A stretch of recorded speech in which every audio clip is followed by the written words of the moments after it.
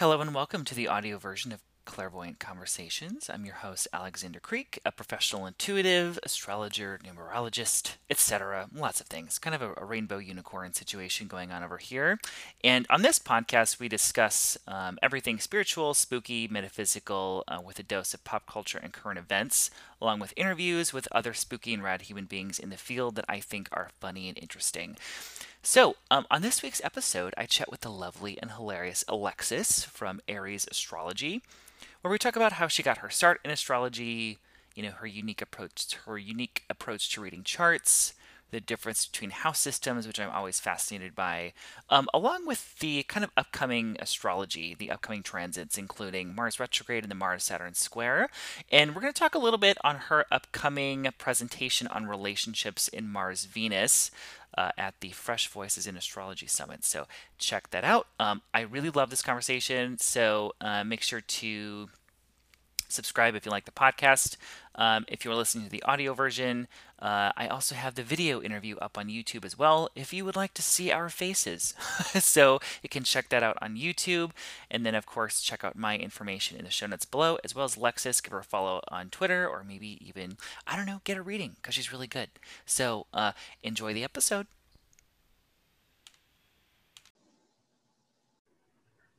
Hi, everybody, and thanks for joining me. My name is Alexander Creek, as you may or may not know, and welcome to Clairvoyant Conversations. Today, I have on my fabulous astrologer, Alexis of Ayyries Astrology. Hi, Alexis. Thank you for coming on. Hey, it's a pleasure for me to be on here.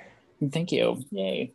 So I have been following Alexis for a couple months, I think just on Twitter. I think I just saw that you I think I saw you make a TikTok that basically addressed haters of astrology that I thought was quite funny, and I thought your Twitter in general was generally hilarious. And as somebody with lots of planets in Gemini, I need to be entertained while also learning something.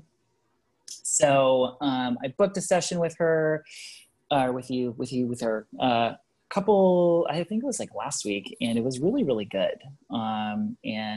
I've had a couple readings. I've had a couple astrology readings before by more well-known people that it didn't resonate with me as much, and I don't feel like and I felt like you took a lot of time with me too. Like, I appreciate like a 90-minute session, So I highly encourage everyone to check her out. Her stuff, or your links are going to be in the show notes. But welcome to the show. So first of all, you're young, so I want to know. I mean, I'm fairly young too. Okay, but you don't. Your work doesn't speak like I'm super young. You know what I'm saying? So I thought your reading was really in depth. So I want to know how you found astrology, how you found tarot, kind of what your history with it is, what your background is, and how long you've been practicing.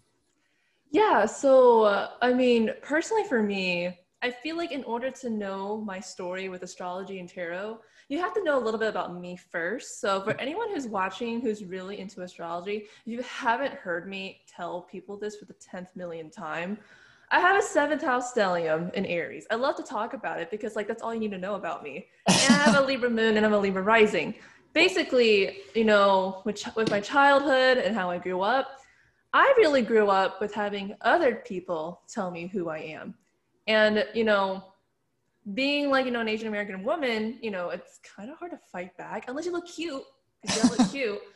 And I mean, I say as a Libra rising, but I never had a solid grip on who I was growing up. And I didn't really think much about it until my relationship started going downhill. And I'm like, oh shit, if I need to date someone, I need to actually know who I am. What a concept. So whenever I was 18, I discovered astrology when I was 18. I'm now 23. I discovered astrology during my nodal return. I saw astrology, and at first I was like, man, how could something so stupid be so popular for the past 2,000 years? I actually started off as a skeptic, and I made an account on Tumblr, and I was like, look, because these astrology memes on Tumblr are so popular, let's see why. And if I'm going to hate on this subject, I should probably study up on it, just so that if anyone argues with me, I don't lose. If you don't want to lose an argument, you study. So the rest is history. So I started on Tumblr. I got a large following there. And then I moved onto Twitter, got a large following there. And as I kind of grew into my astrology practice, I was like, man, I know exactly why I'm doing this. Because whenever I studied astrology, I couldn't disprove it, first of all. I'm still an astrologer. Yeah. And I think the most liberating thing as a person who never had a solid agency of finding out my own identity, astrology really helped me do that by myself. Like if someone told me that I was dumb, I would look at my Mercury conjunct Saturn and be like, I can see why I would agree with you. But it doesn't mean that I'm actually stupid. I'm just very critical with the way that I talk. And it's stuff like that that really helped me. And for a lot of young people out there, I mean, they're growing up, they're going to college. I think that's my main client base, my main audience. And you know, astrology helped me get to college. And for anyone who gets a consultation from me and they're going through college, it is hard to find yourself and be yourself when you're growing up. And my purpose with astrology is to help people remember who they are. And if they already do, at least get better tools to assert themselves, because like we live in a world that doesn't allow you to be who you are, you know, capitalism, you know, all that good stuff. Oh, yes. Yeah. And then in terms of tarot, I don't say I specialize in tarot. I mean, I kind of sat and realized, I was like, oh my God, I've been doing tarot for 3 years. And I kind of sat there, I was like, huh. So I don't particularly specialize in tarot. I mean, that's why my prices for my tarot readings are so cheap. Because it's like, you're not paying for my expertise, you're paying for my opinion. My 3-year-old opinion. If you like it, then you like it. So yeah, a lot of my astrology history has really been about self-remembrance. And if you go into, you know, and I'm also very Martian. So I think, you know, when it comes to astrology, I kind of like to visualize, you know, the universe giving people weapons to cut their own path. It's like, here's a knife, cut something for yourself. So yeah, that's what I have. As a fellow Mars ruled person, as a Scorpio rising, I enjoy that analogy. So although my Mars is in very emotional Cancer, so my weapon of choice is usually passive aggression and like, you know, and just like feeling emotional about something for a long time before actually saying anything about it. So awesome. I found astrology when I found numerology at the same time, and I ended up especially in numerology first, but when I was 18, 19. And it was like this huge awakening in my life, you know, like, and I had known about astrology before that, but I didn't know about it. I just knew what my sun sign was and nothing else. And then I had one of my best friends was like, hey, you know, I'm really into this. You should like take a look and like actually like do your birth chart. And I was like, all right, cool.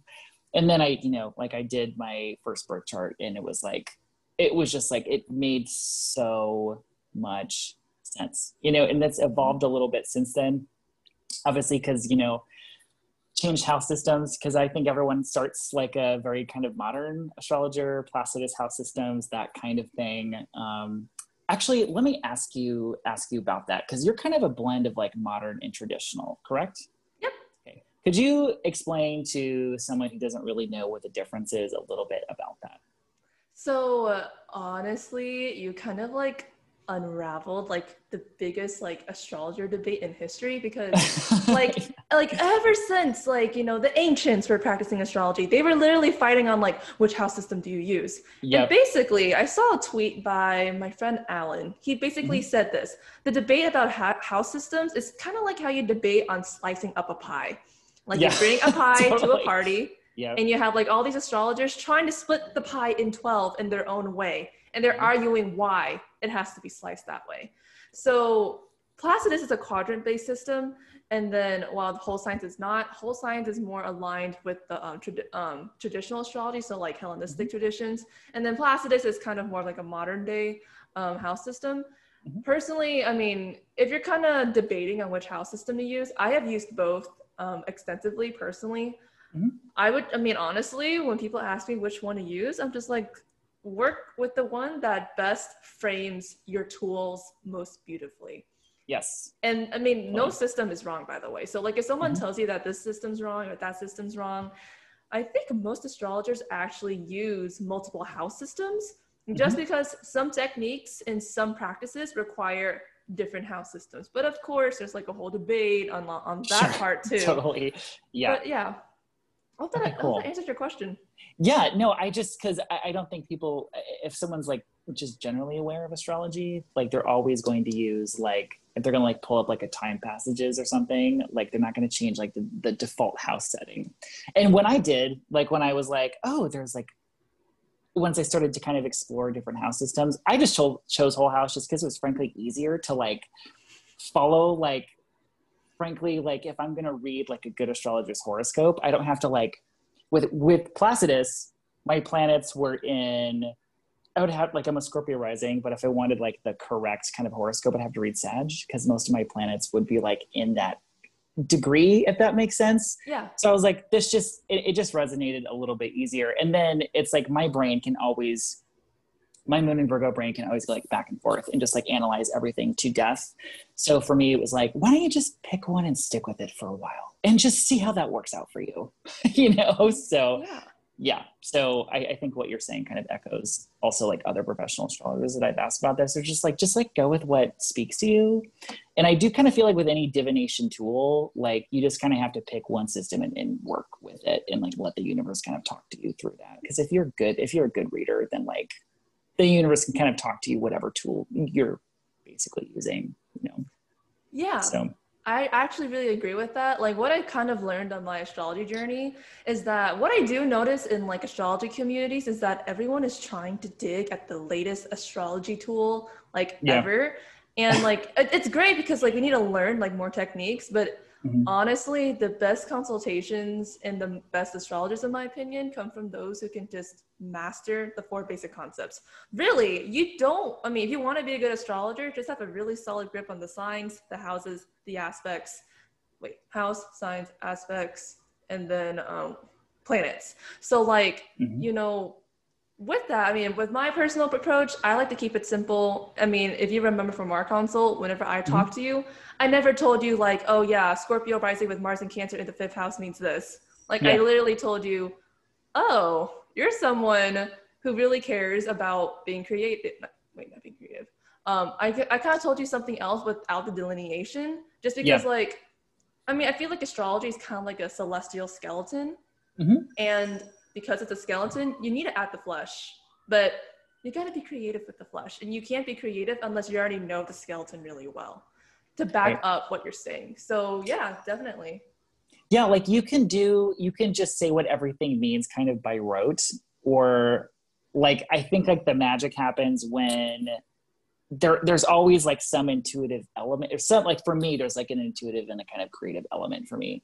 So like whenever if I'm looking at a chart, if I'm looking at like a numerology chart or whatever it is, like I could tell you, oh, nine means this and blah blah blah, but it just sounds like a lot of like technical jargon. So Yeah. like how do I connect with that? It's like you kind of have to let for me it's kind of like your vibes kind of have to fill in the dots, and like you're talking to an actual like person. They're not going to understand like what the hell you're saying. So Yeah, I think honestly, I think that's what really scares people when it comes to like using astrology. Because like when you look at astrology, technically, it's just like a weird symbol on a weird circle chart.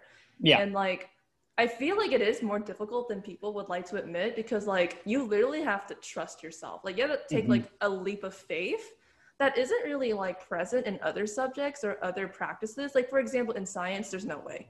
Unless Right. you're trying to look for a theory, unless you're experimenting, you know, whenever you do interpret something, usually with other practices, you have to have a very strong basis. And while Mm-hmm. that is there in astrology, I think with divination, like there is always like this leap of like creativity and like good Mm-hmm. faith that like you're gonna do it right. And Yeah, like totally. it's hard to explain because like, you know, if my science friends ask me how it works, I'm just kind Yeah. of like It's part feelings. magic. It's Yeah. feelings. I use my Yes, totally. feelings. Totally. Yeah. Like I was drawn to this certain thing and I started talking about it, or like, you know, and sometimes I don't think people realize like if you're in the position of like if you're reading somebody, if you're the reader, it's a scary experience for the reader as well. Like a lot of the time it's very nerve-wracking because it does feel like you are kind of jumping out of a plane a little bit. Like, you know, I mean, it's been that way for me for like, obviously when you do it for a while, your confidence goes up and up and up, but I'm never not nervous before I give someone any kind of consult or any kind of obsession, you know? Oh yeah, I personally get so nervous. And Yeah. fortunately, I can like hide it with my face once the consult starts. But like, Yeah. there's always like this like feeling of like, I don't know if it's anxiety, but like this feeling of like, oh my God, I have to read this person and they're going to listen to everything I say. Oh my Mm-hmm. God, I have to be careful. And it's a good thing to be careful too. But like, Absolutely. I mean, like, you're right. Like, I mean, I've been reading charts since like 2016, 2017, and like, Mhm. I still get the nerves. Like, I don't think those Yeah. nerves will ever go away. And I think it's a good thing that they don't. I agree. I agree. It's like a little bit, I just feel like I just feel like it's like a little bit of stage fright or something every time. Like it keeps you sharp and it keeps you from like sliding into phoning it in, Yeah. So like,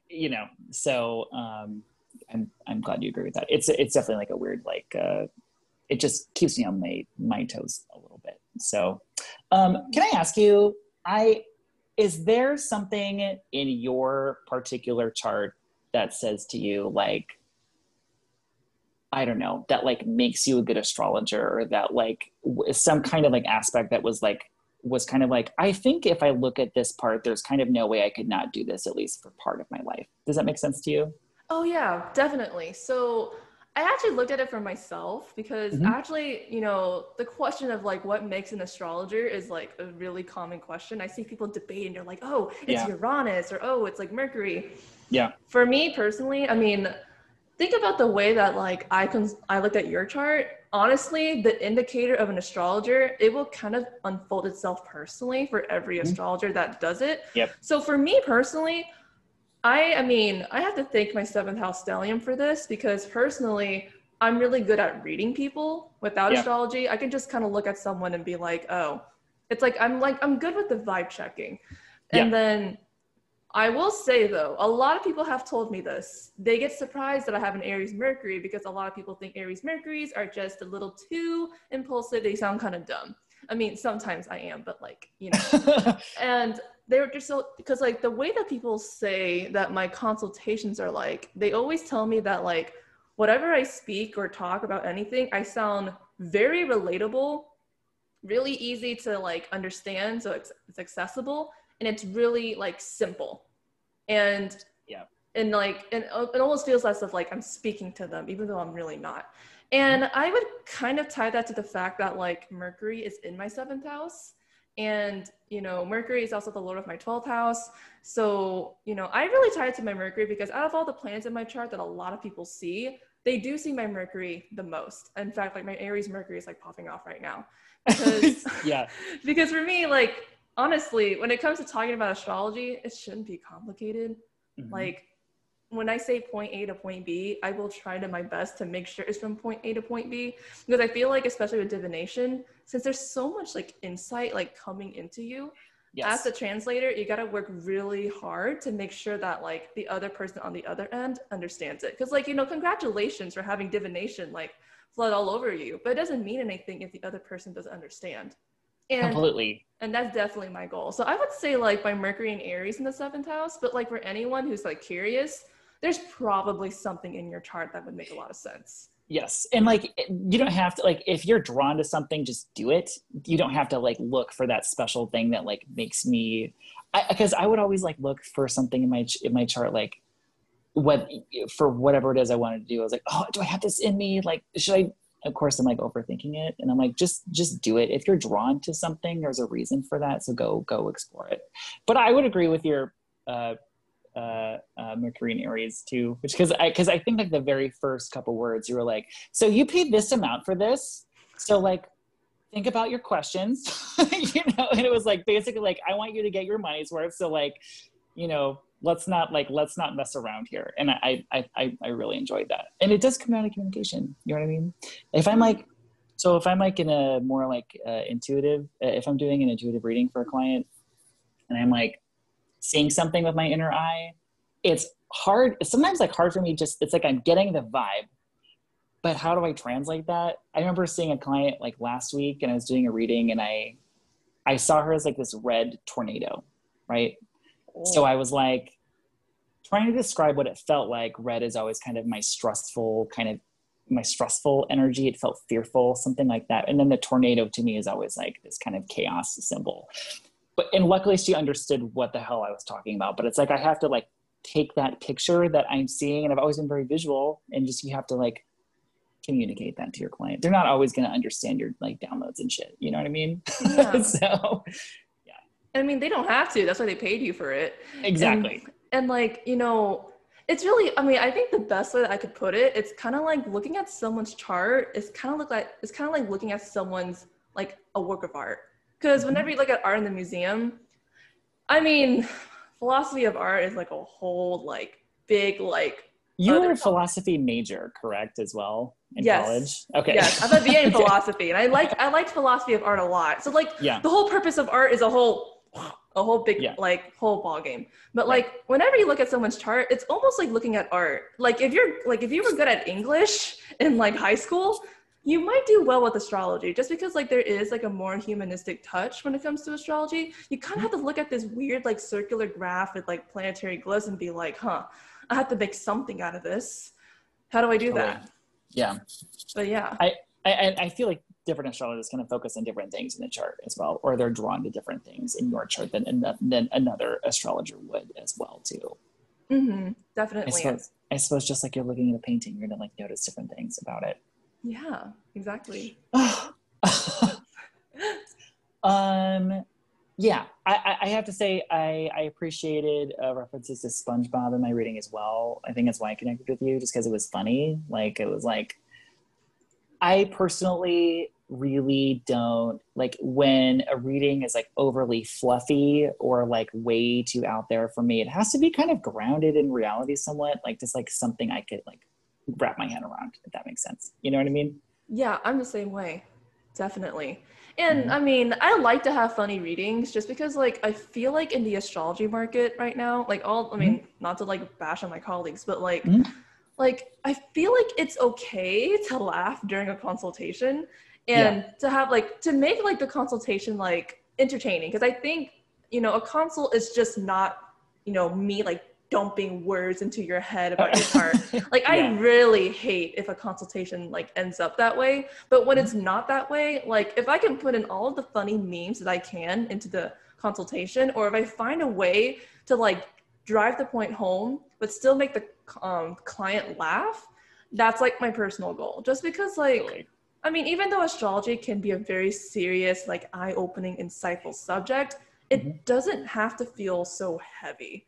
Like, so like, you know, and also, I mean, like, unless you're like, you know, a boomer and you don't watch SpongeBob, I feel like, I know that Gen Z collectively just knows every SpongeBob episode. Totally, yeah. And millennials too. It depends if you're like a younger millennial or an older millennial, but like, we just have a collective like knowledge about SpongeBob memes. Like I could look at a SpongeBob screenshot and be like, oh, I know that episode. Totally, yeah. So yeah.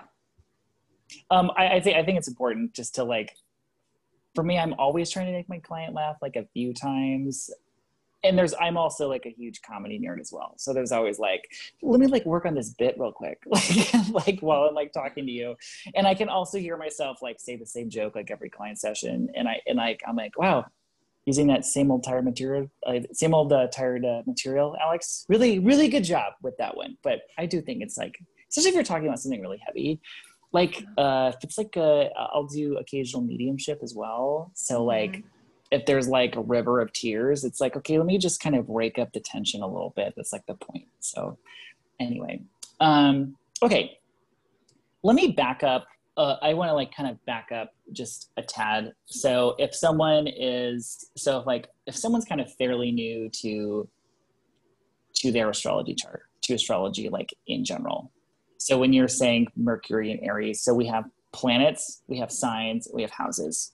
So I'm kind of wondering if you can give like a general kind of like concept to what that is to somebody. Yeah. If they're like just aware of their sun sign.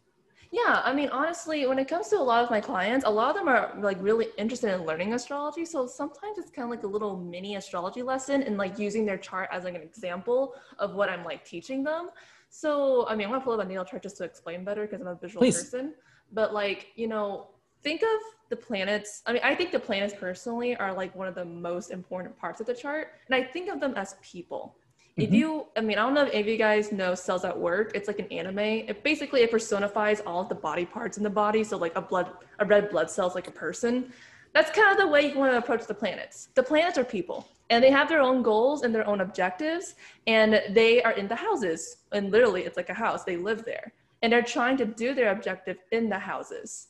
And the signs, you know, a lot of people tend to like really, you know, exaggerate on the signs when really it should be the planets, because I think the signs kind of show the circumstances or like the expression a planet can take. So whenever someone's looking at a chart, like especially for like aspects, for example, they're like, what the heck are those? Like, what are those lines? I would tell them it's like, well, you know, whenever you grow up, like you have people that you hate and people that you like, right?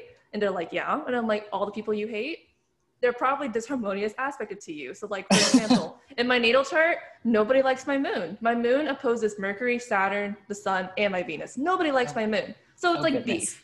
Yeah, I know, for my poor moon, right? But my moon's in the best house. The moon is in my first house, so they're in the best estate. It's like having a nice mansion. And like, some houses are not created equally either. I kind of like to tell my clients that like, whenever like I'm talking about their chart, I'm talking like as if like they are their own world. And it's not completely wrong to say that, because technically our natal charts are a transit. They were a transit at a very specific moment. We are literally like walking moments of time. And when I kind of say it that way, it's like we're kind of like our own little world. I'm just kind of like your tour guide. I always think that's pretty profound. Like that moment of time that you were born, you know, roughly, basically, like the moon could have been hurtling like the moon moves so fast, like where the moon is in your chart, I don't know. All the points of these bodies in space are, it's like their own energy, and you're kind of like walking sort of blueprint or DNA. I just always think about that. So anyway, yeah. Yeah, definitely. I mean, the things that move the fastest in your chart are your ascendant and then the moon. The moon just zips around. The ascendant approximately changes like every like 1 to 2, every like 2-ish hours. It depends. So like, you know, because of that, like when it comes to reading a natal chart, like you can like know for sure that this at this moment in time specifically, this is you.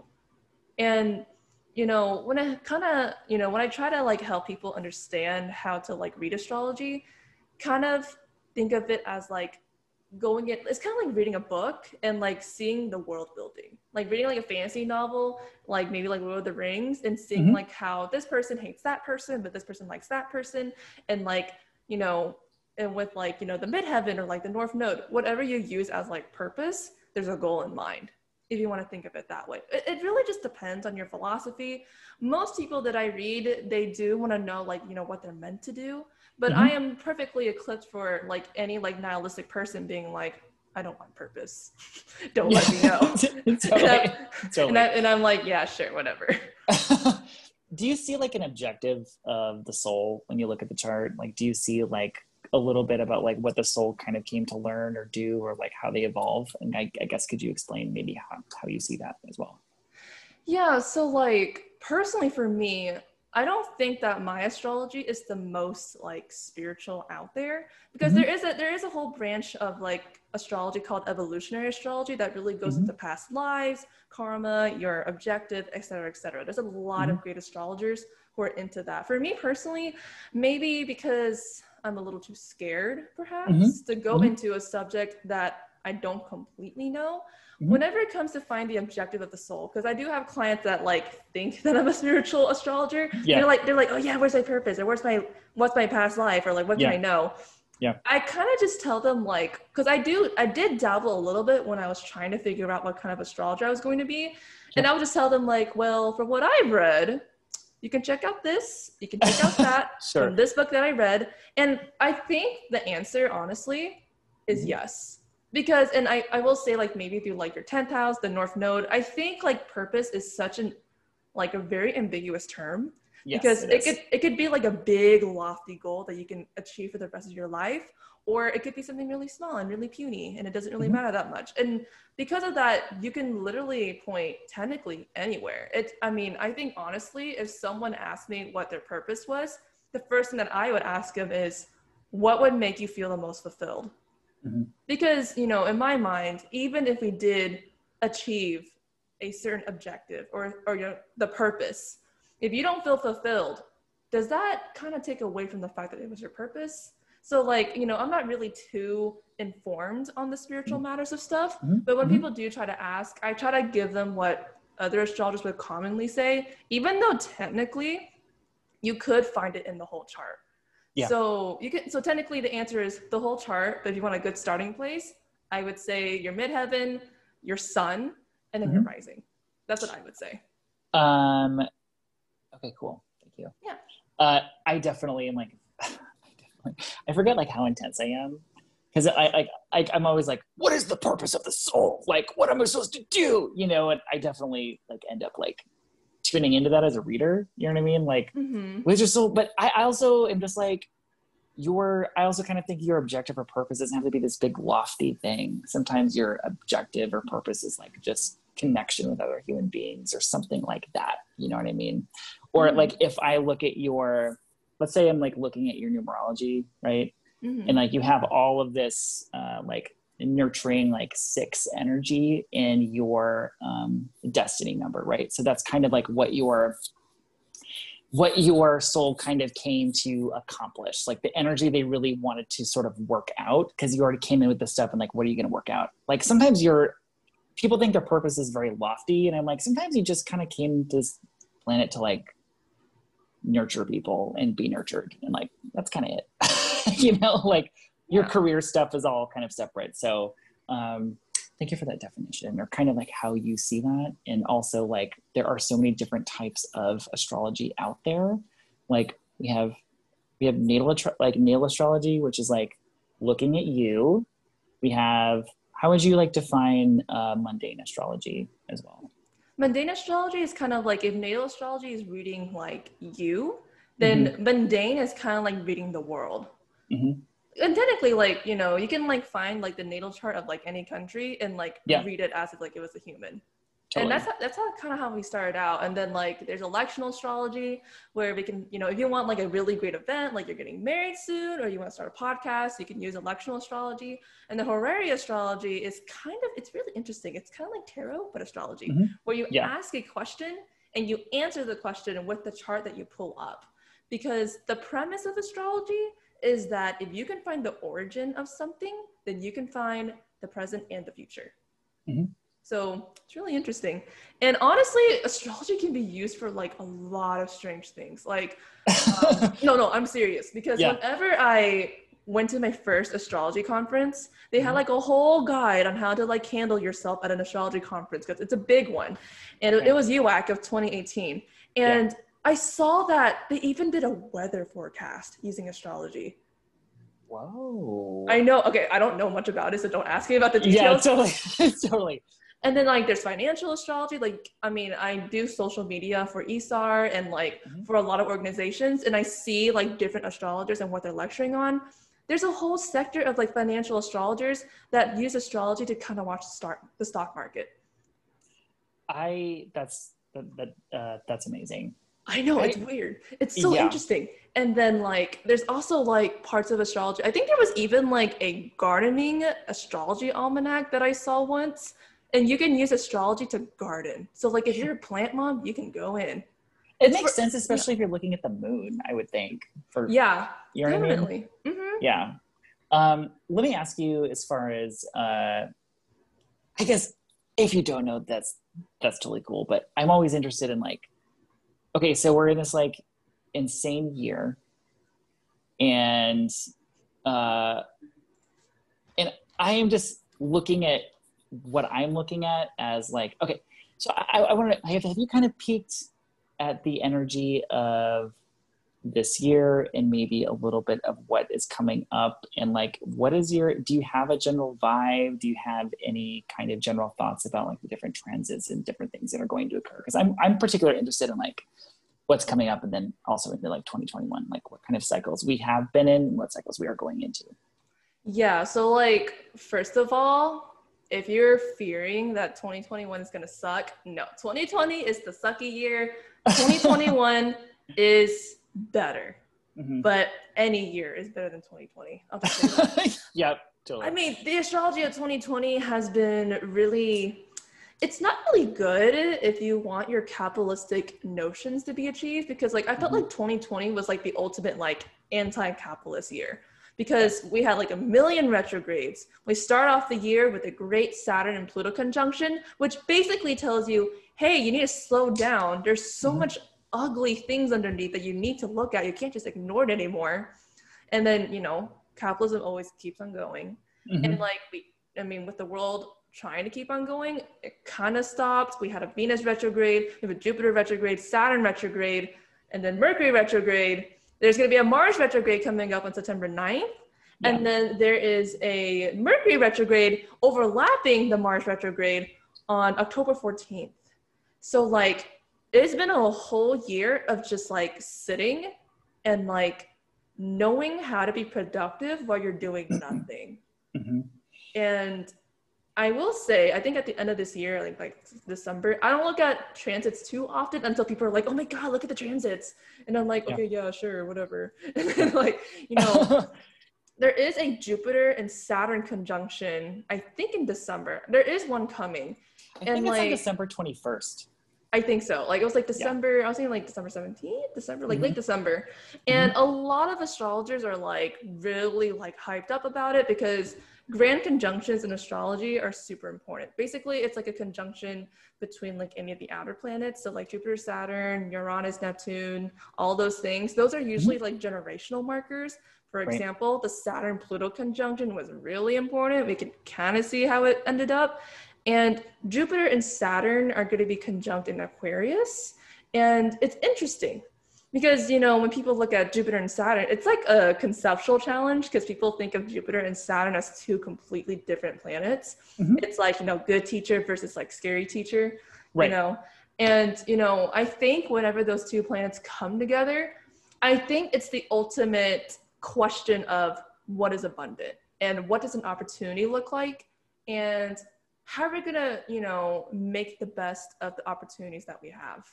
Because looking at philosophically, I mean, with Jupiter, for example, a lot of people think of Jupiter as like the planet of luck.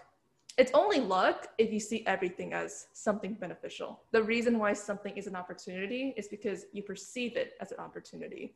And with Saturn coming up, being really close to Jupiter, it's in Saturn's sign because it's Aquarius.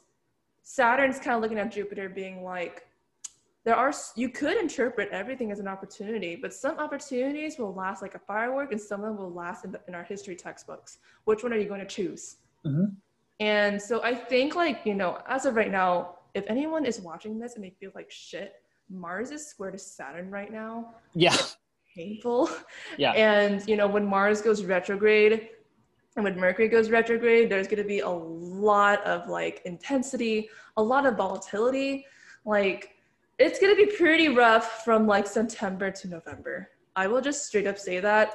If you have the privilege and the money and the time to take a break from social media, please take the break. Like, it's going to be really helpful to just kind of sit down and be good at knowing how to do nothing.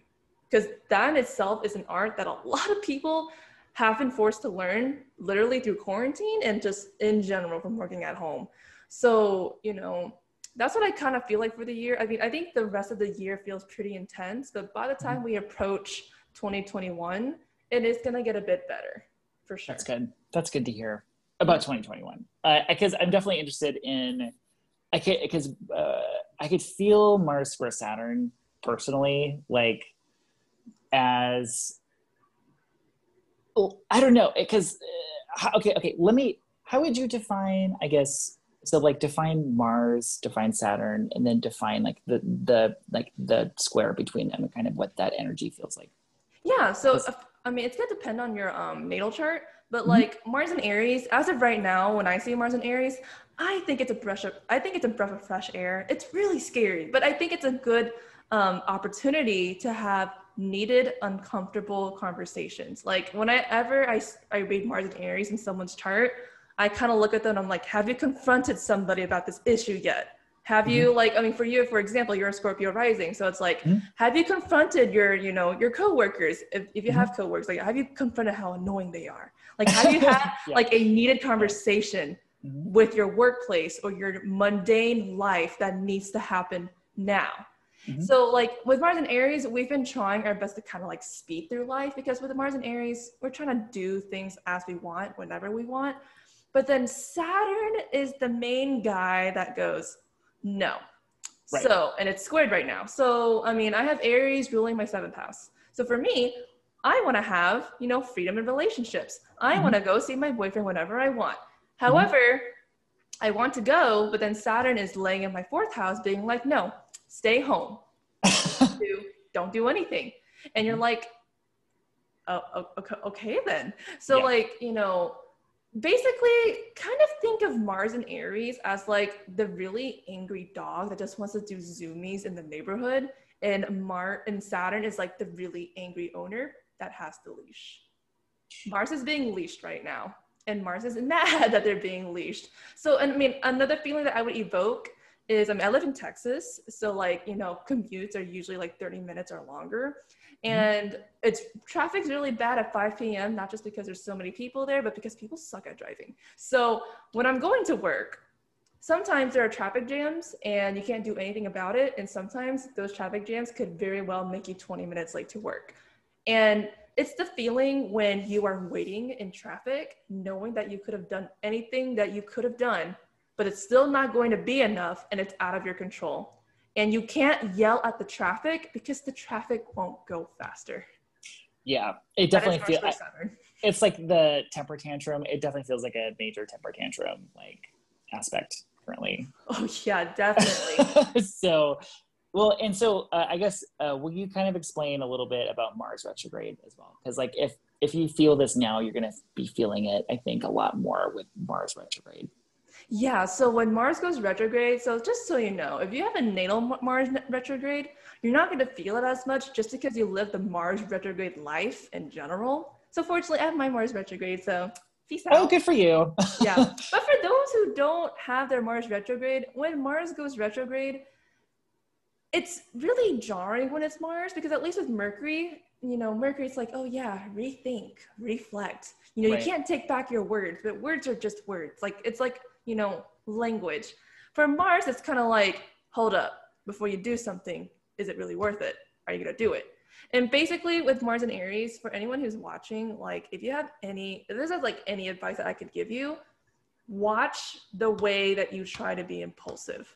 Because I think the main lesson really is that impulsivity is not always the quickest way to get what you want. Just because you go at it quickly doesn't mean you'll get it quickly. And, you know, because if you don't get what you want quickly, you're going to get even angrier anyway. So don't even do it. So I think when Mars goes retrograde, there is this like sensitivity that will come up, because Aries is a very defensive sign. You can say one little word and they'll just blow up on you. Okay. Like I'm personally like that. Right. And when Mars goes retrograde, it's also a transit about learning how to choose your battles. And with Mars and Aries, personally, Aries as a sign will try to choose every single battle. Totally. And like, you know, it's admirable because like, you know, nowadays it's hard to even choose a battle, period.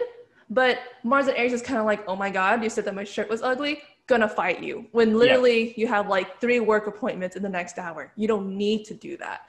Mm-hmm. So basically, and Mars is also energy. So, and because Aries kind of likes to like dive into everything, it's also kind of like energy mismanagement. And I think a lot of this retrograde will be about managing energy and knowing where to invest your efforts and where to kind of just like, you know, take a moment of grace and move on, and how to like, you know, learn that like, if you don't take action on something, it doesn't say something about you unless like you speak like you're doing something. Because I think there is this whole climate right now where it's like, you have to do everything to be performative, to prove that like maybe you're an ally of a movement or anything like that.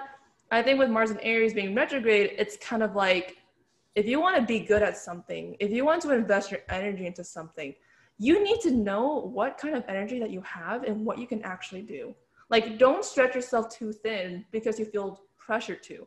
Like, know what you can do and know your limits. And that's kind of the hard, you know, lesson with this current Mars square Saturn transit, because it really sucks to tell someone that they can't do something because they're not good at it. Like, for example, I would be pretty hurt if someone told me that I can't make IKEA furniture, even though it's true. I can't assemble. But like, it hurts to hear that, but like, it's true.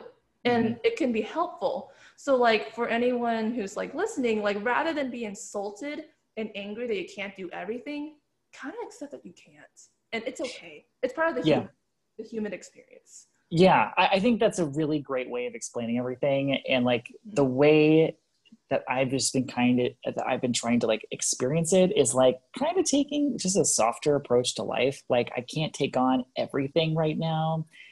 I just feel like I'm generally going to have slowdowns in my energy. Like as a Scorpio rising, it's in my Mars transiting through my 6th. So like, I just feel like I'm going to be tired sometimes. And I'm not going to maybe move as fast on these projects as I want. So yeah.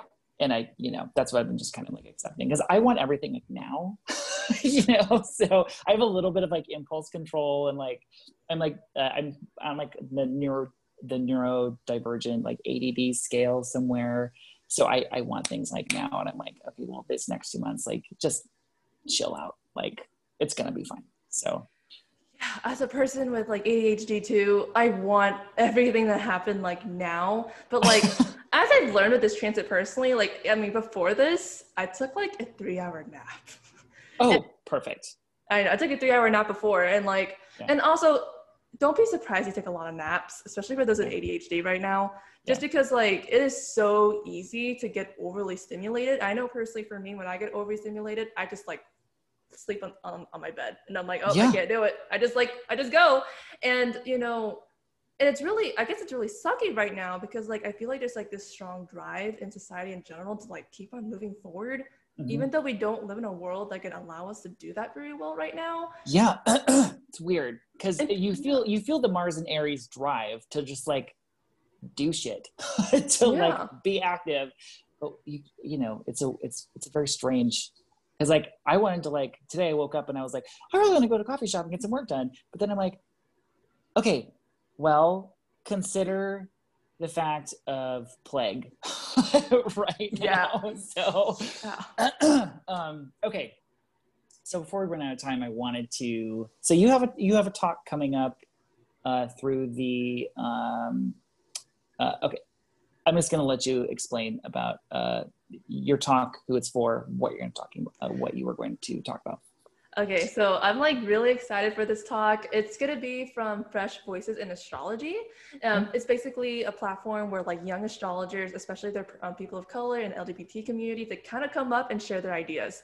And it's my very first webinar. So like, if you guys want to like witness this milestone, like you could come watch, because like I'm really excited. It's my first talk, and it's going to be called Connect and Break, using Mars and Venus to, create your own terms in your relationships.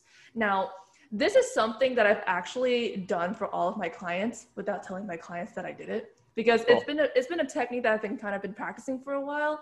And I've seen my clients look at me like, oh my God, that's so true. So I'm like, oh, I should probably go on and keep on doing it. Basically, when it comes to relationships, I'm a very strong relationship person. And I feel like one of the most liberating things that you can do in a relationship is create your own terms and know your skills and your limits. And knowing the parts of you that request collaboration and the parts of you that are kind of like no touchy, no touch zone.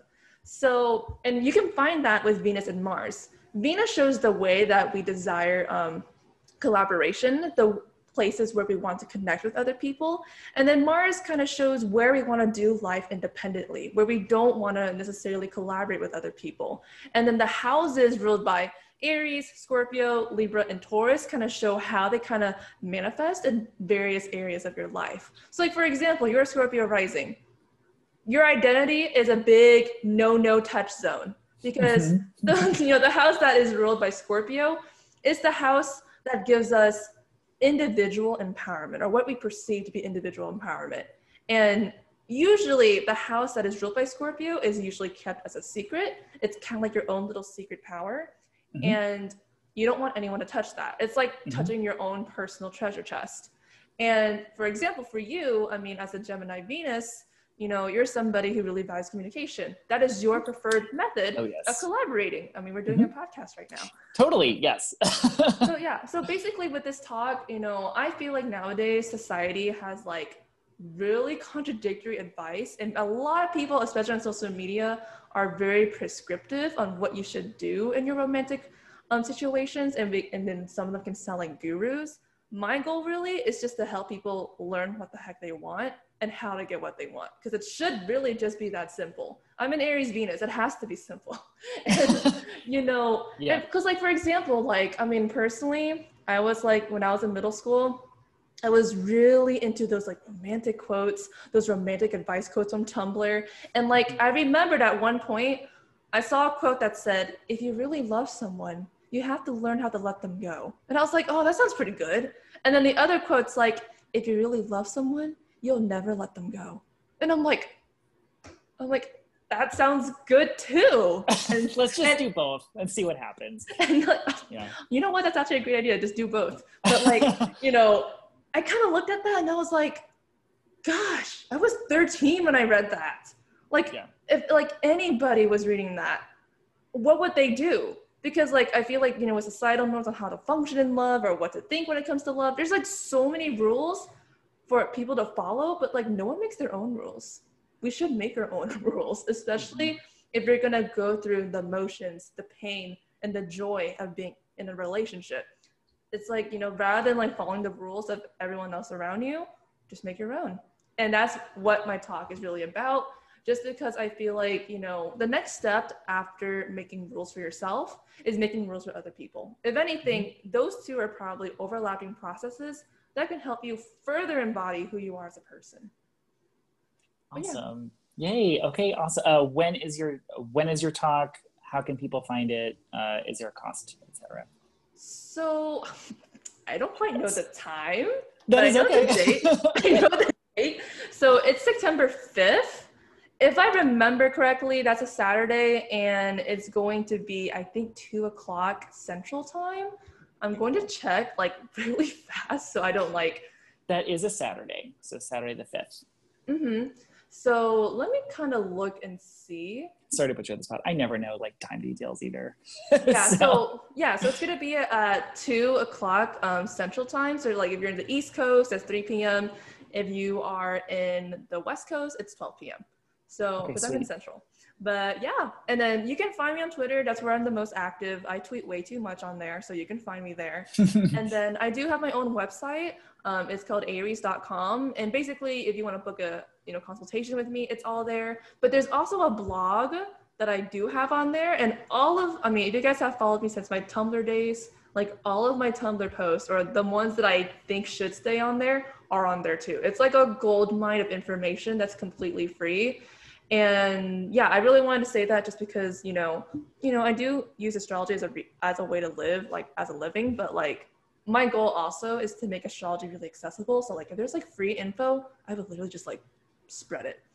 But yeah. Absolutely. That's lovely. That's how I learned a lot of astrology, was just like free content by people, like listening to people's podcasts, like back in the day of like when internet radio was like kind of first like an advent.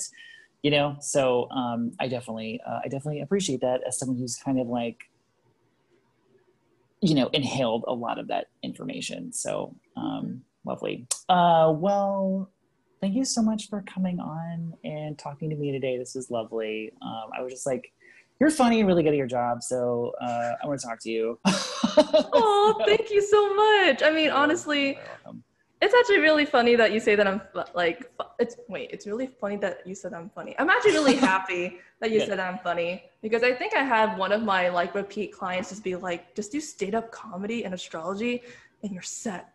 And I'm like, oh, maybe I should. But like, thank you so much. It's been a pleasure to be on this podcast. And like, I love the questions that you have asked me too. Like Thank you. These are the questions that people need to know. Like, for example, the house system question. Holy hell, people need to know the answer to that one. So like, and then also, you were an amazing client. And honestly, seeing the way that like this podcast kind of unfolded, I can literally see, like you're more than your chart, but I can see literally yourself like unfold. And honestly, it was just a pleasure just sharing the same space as you. Okay, thank you so much. I'm glad we have some mutual feelings that I know it's so mutual. I love that. Okay, well, oh, my cat wants to say hello. Okay, I'll feed you in a second. Sorry, Simon. Sorry. I discovered my cat's kind of an extrovert, and I didn't really sign up for that, so he just talks way Mm-hmm. too much, which I Aww. appreciate, but thank you for being quiet during this podcast, Simon. Okay, Mm-hmm. I'm gonna let you go. Everyone who's watching, if you're watching on YouTube, I also have the audio version of the podcast as well. So please click on the link and subscribe. If you're watching audio, I have the video version. If you would like, oh, that's my cat's butt right behind me. Look at Ooh. that. There you go. Uh, So cute. what a precious baby! Look at this. Oh, hi, sweetie. Okay, so I'm gonna have a cuddle session with my kitty and let everyone go. Everyone, check out Alexis's talk and her website, and all the information on where you can find her will be in the show notes as well. And please subscribe to my stuff and follow me as well. So thank you so much, everybody, and have a good week, year. Hey, so of course my audio cut off right at the end there, but I was just kind of rambling anyway. So thanks so much for listening, everybody. If you enjoyed this episode, please leave us a nice review. Please subscribe, and please visit both Alexis and I's social media. So I will see you next week. Thank you very much for listening.